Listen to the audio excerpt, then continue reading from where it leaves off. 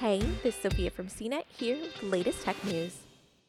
In the midst of the outbreak of COVID-19, the new coronavirus that originated in China and has claimed more than 4,000 lives in the past 3 months, Google Maps is providing businesses with a way to keep customers updated on any changes to hours or operations. Business owners can update their Google My Business profile to provide any relevant information to customers, according to a new post on a Google My Business support page.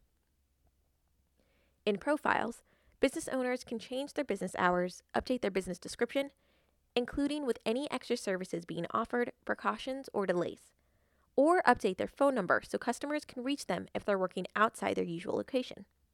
They can also share more detailed and timely updates in a post.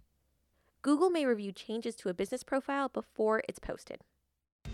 For more of the latest tech news, visit cnet.com.